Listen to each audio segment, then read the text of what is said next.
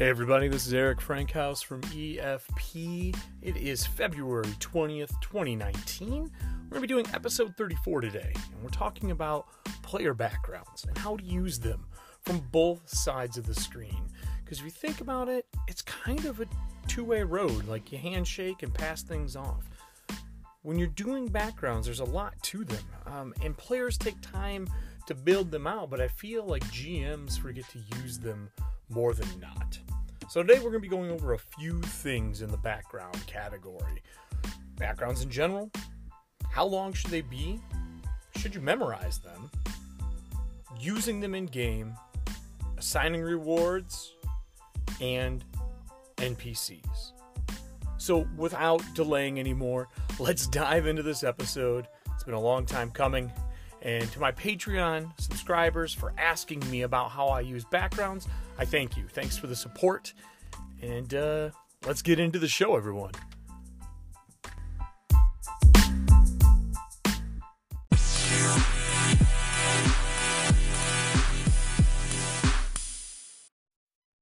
Little sponsor spot there.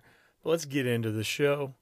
Backgrounds. What are they? Like, why do we have them in games? Why are we always asking players to put together a background? And as GMs, they sit there. You start at first level at the beginning of a game, and a lot of times we never look at them. But we ask them to do it. And a lot of times I think it's to show dedication to the campaign we're getting ready to play. As GMs putting in so much work to get things ready to run a game, we want our players to kind of put that thought process in as well. But we neglect it. So what do backgrounds do for the game? Well, let's talk about the positives here. Backgrounds are a great way for PCs to integrate their story of their character into the campaign you're about to run. On the GM side, it gives us the ability to know about their character, the background, and have a little tidbit of information about who they were before that first session. Maybe even goals that they have for the future. Backgrounds are important. Any actor has, who's getting ready to play a character will read the background, what they're about, their personality type, what made them who they are. And that is what we're asking the players to do when they build a background. I find as a GM, giving them guidelines to build their background for the setting we're about to play or the campaign we're about to play helps a lot. You can go back to some previous episodes where I talk about defining moments. And those defining moments are how I help players build a character set for the story without actually putting training wheels on the bike and telling them they can only go down this road. Instead, it's broad strokes that allow them to pick and choose what they want to do. So backgrounds are important. GMs should be giving them setting info to be ready to make their backgrounds. And players should be making something short and kind of open-ended. You want to be able to let the GM take pieces, and for the player, if their character concept kind of changes as you grow in power and level and skill, let it be open-ended so that you can change things as well. You can have some concrete foundation-like things, like a family member that has passed or is lost or a debt that you need to pay, some of those classic tropes. I tell players to look to stories that they love and do your damnedest not to make Batman every time you make a character, or Wolverine, or those characters that are solo, because you're playing with other people, and your character concept should work well with others. That doesn't mean you shouldn't have uniqueness in who you are or in the character itself. It just means be ready to play with other people. Don't be a solo hero. While those stories are fun for us to watch, they aren't the best thing to bring to the table. So, backgrounds. Keep them short, keep them simple. And speaking of short, let's talk about how long a background should actually be.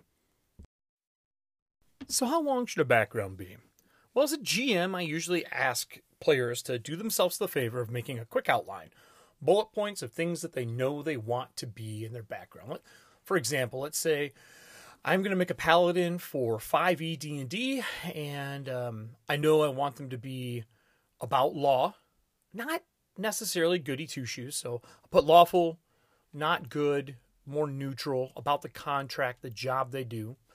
I know that I want them to be a sword and shield like protector, but have the ability to hunt people down, track people down, bring them into justice. So why am I like that? Well, I don't want to do the orphan route.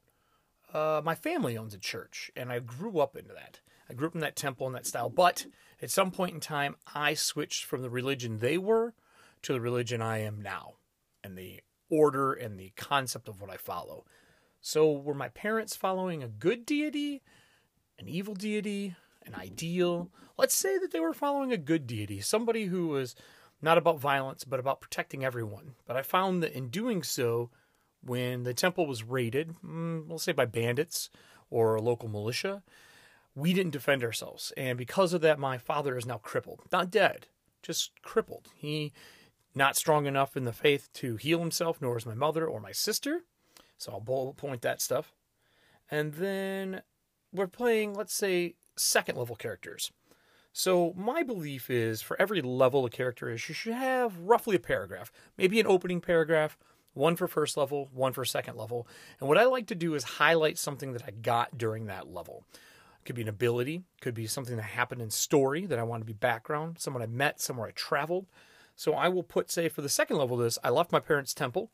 I joined a different religion. And let's say that at second level, when I gained one of my abilities, I used it actually combating someone who was possessed. That sounds like fun.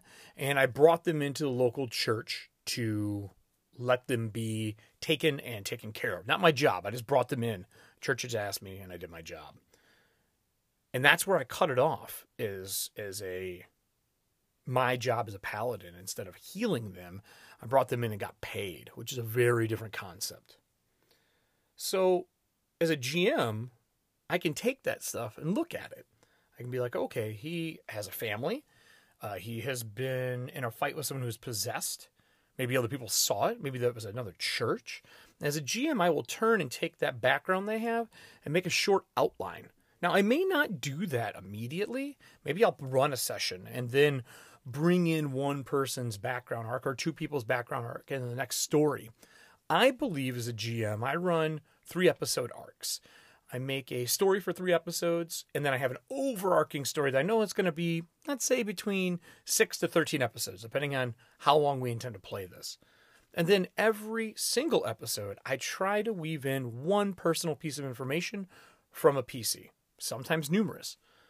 And I take everyone's backgrounds and make a sheet or a note card with their name at the top and write down the bullet points I want to do. And as I use them, I scratch them off, or I add more data to them if I add a name, or if I add a location or an event or a memory. I even go so far as to do flashback scenes with people between sessions about things that have happened, or during their downtime and development time frame, I do something with them there. And maybe I'll do an episode on the idea of one-on-one conversations. I know Matt Koval recently talked about wanting to do that, and I think I might put my 2 cents in on that as well. From the PC side, after you've made your background and you've kept it in that, 1 page for a first to second level character, a couple paragraphs on who you are, what you did, and then your first level background and your second level background, because remember we're making a second level paladin, I make an outline for myself with bullet points of important information. So a little note card, or if I have a journal, I'll put it in there, and it'll have background. It'll be important names of family members, ages, what they do, and where they live. Really short. Personality descriptor in case the GM needs to play them, or if another player at the table wants to play them for me, which is pretty cool if you want to have a little bit of narrative fun. And then I also put any form of plot points that are important to my character, leaving the temple, if there was conflict, and if it was ever resolved. Those ideas of conflict and problem create character. So that's how I do my backgrounds and how long they should be. Maybe even a timeline for your character is a great idea in your background. Just a small one that you do every 5 to 10 years, depending on how old you are, or pivotal moments, and put the year within game, maybe a season or a month. This really helps develop a rich history that doesn't take you that long to do. You can do it on your lunch breaks at work, to be honest. Just type it up on your phone. I've done that numerous times, let me tell you. But now it comes into, do we need to memorize these? I don't know. Should you memorize that background? As a player or a GM? God, dude, I'll be honest, I have been guilty in the past of never looking at someone's background. I know I want them to make a better character, but I don't look at it, and that's my fault. And it's something I've changed a lot in the last 3 to 5 years. And I think you should too as a GM and as a player. But should you memorize them? No. Usually when players hand in their backgrounds in the beginning to me before we start playing, some characters or players don't even have a background until like their second or third session as they're trying to find the voice or the personality of their character. That's okay too. I'm not going to force someone to do it. That's a hobby. I just recommend it because it helps build a better experience for everybody at the table. And I think memorizing it doesn't do well. I think instead taking the pieces out of it that you need as a GM from your side of the screen and having them in note cards that are usable is perfect. Almost like a recipe box. If you've seen my YouTube video, I have one of the index card boxes and I run my campaigns out of it. I have the note cards that are colored on the top in different colors. I have some blank white ones as well. And I clip those together as campaigns continue. And that allows me to have really quick reference for players and for background stuff or NPCs. On the player side of things, memorizing your background isn't needed. You wrote that out to develop who your personality is when you're playing this PC. Why would you need to memorize it? You have it in front of you. Instead, do those bullet points I talked about. Put things together to make it easy for you to remember who you are as that character. And last, memorizing that won't allow growth. I think having the foundation in mind as you play your character really helps, but I don't think you need to be memorizing it like a script. Instead, you should be using that like improv, where I know that this paladin I just made at second level left a church. And that church, if I ever encounter that church, I might have some kind of harsh feelings. They shouldn't be so disruptive that I can't play at the table. But they should definitely be something where the personality of my character changes when they're around it. The idea of the weakness of this good aligned deity that doesn't believe in conflict. And you can see this throughout fantasy and sci-fi and modern settings in any of your favorite TV shows, comics, or books even. That is how I do it. I don't memorize. I grab and use as needed. So, how do we need them? How do we use them?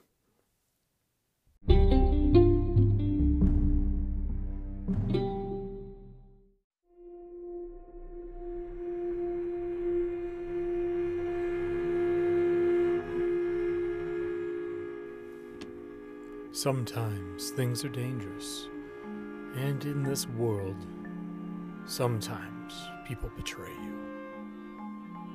I was part of the Court of the Eye for over 20 years. Rose to the position of judge. I even saved the city of courts.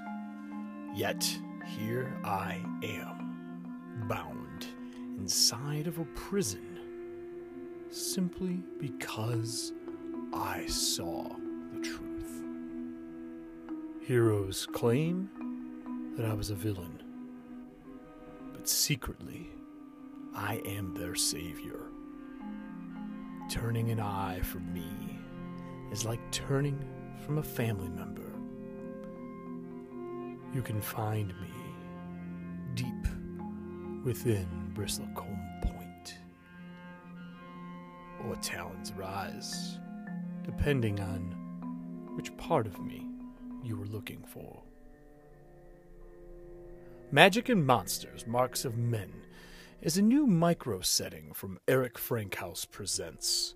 You can find it on patreon.com/Eric Frankhouse Presents. I hope this D&D 5e campaign setting is something new for you. High magic, fantasy, intrigue, and the best part, magic can turn you into the very monsters that you fight. EFP, the place where stories are told.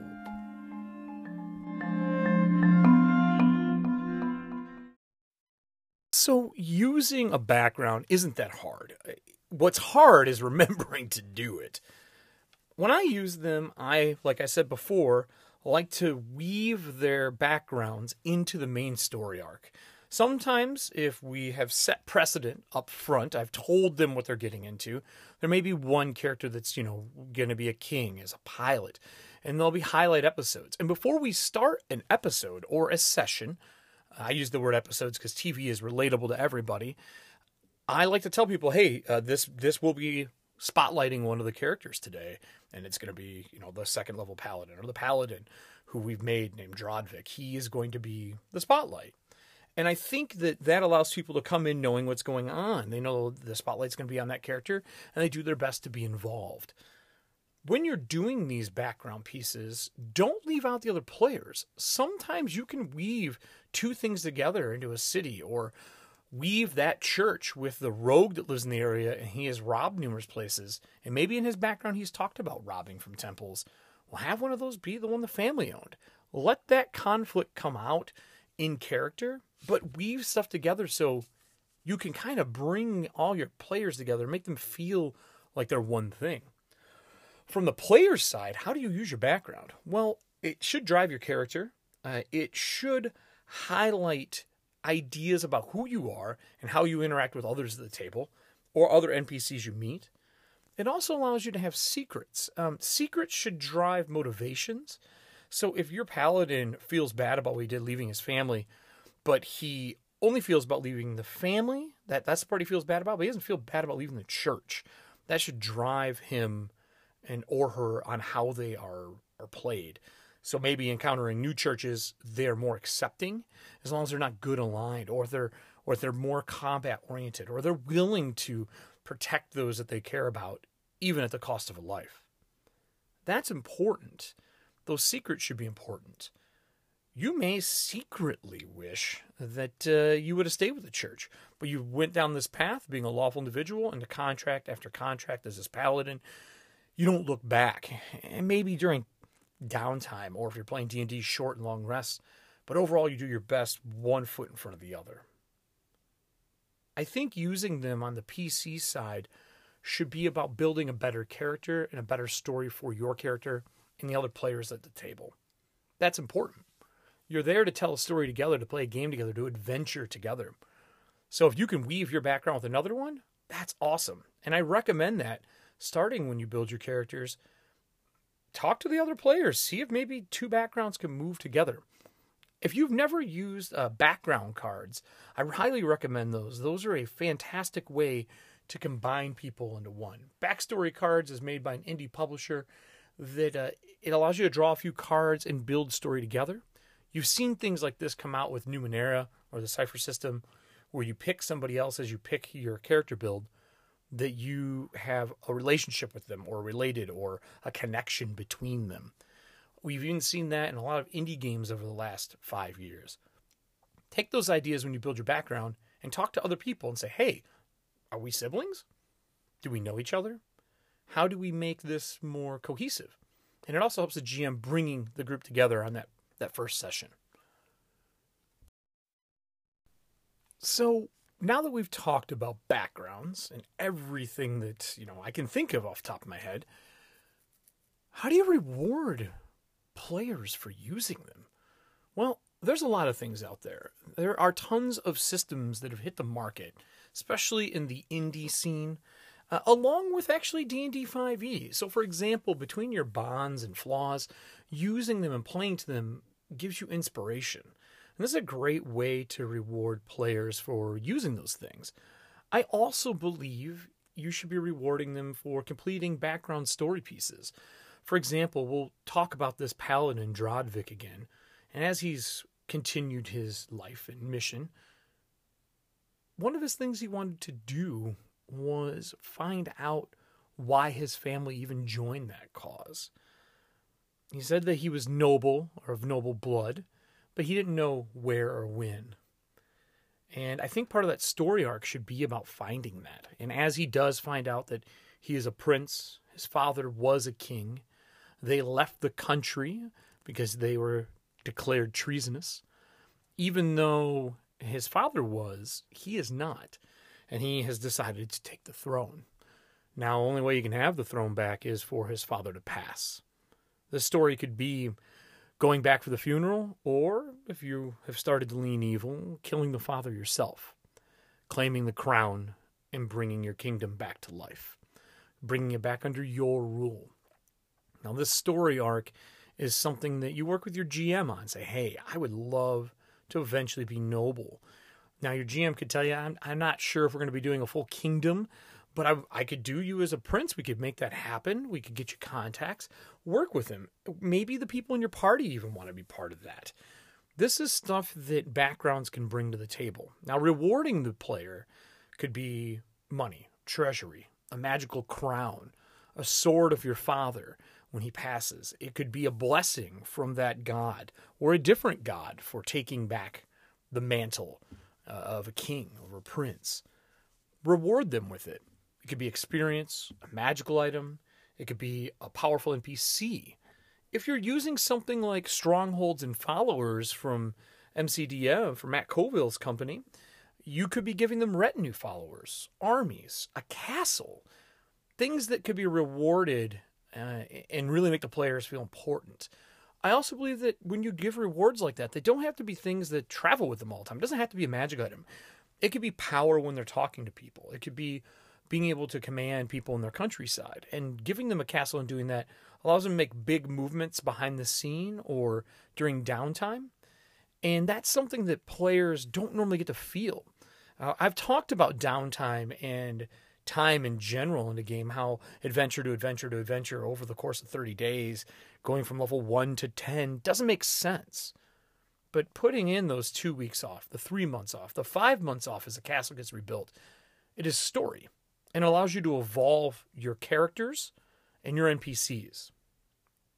From a player standpoint, talk to your GM. Like, I would love to finish this story arc and get this. I want the lost sword of my father. I want the crown.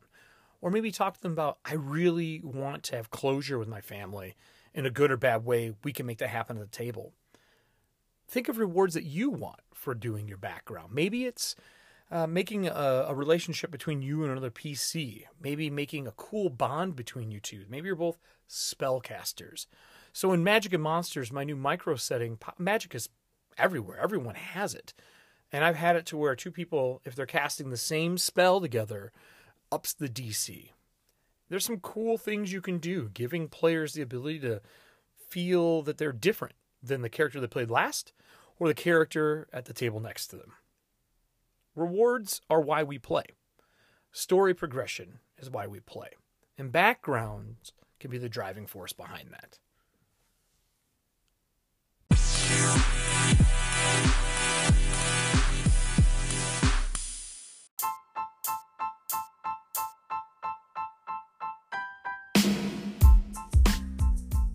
So I hope that this episode has given you an idea of how to use backgrounds in your game instead of letting them sit in a Google Drive folder or printed out and never functioning. I hope that this has done something for you. And backgrounds for me have been a great part of character creation. I even have players go back and update their backgrounds for me by level or broad strokes. And I have a few characters that just are chroniclers. They love doing it anyway. So I want to hear from you guys. Is there anything for backgrounds that you do with your setting or your home games? Is there a way that you integrate them into the story, mechanics, or individual systems that really make you love how backgrounds play out? Call into the show. Anchor is a free app. You can download it and leave a message and I'll put you on the air and we'll talk about it. We'll have a conversation. As for the next episode, I think I might be doing something on solo content. We have a few more interviews coming up. I'm doing my best to get us back on that weekly train now that the sickness is gone and holidays are gone and travel is slowed down. I also have a traveling rig now, so hopefully when I go to travel I can record no matter where I am.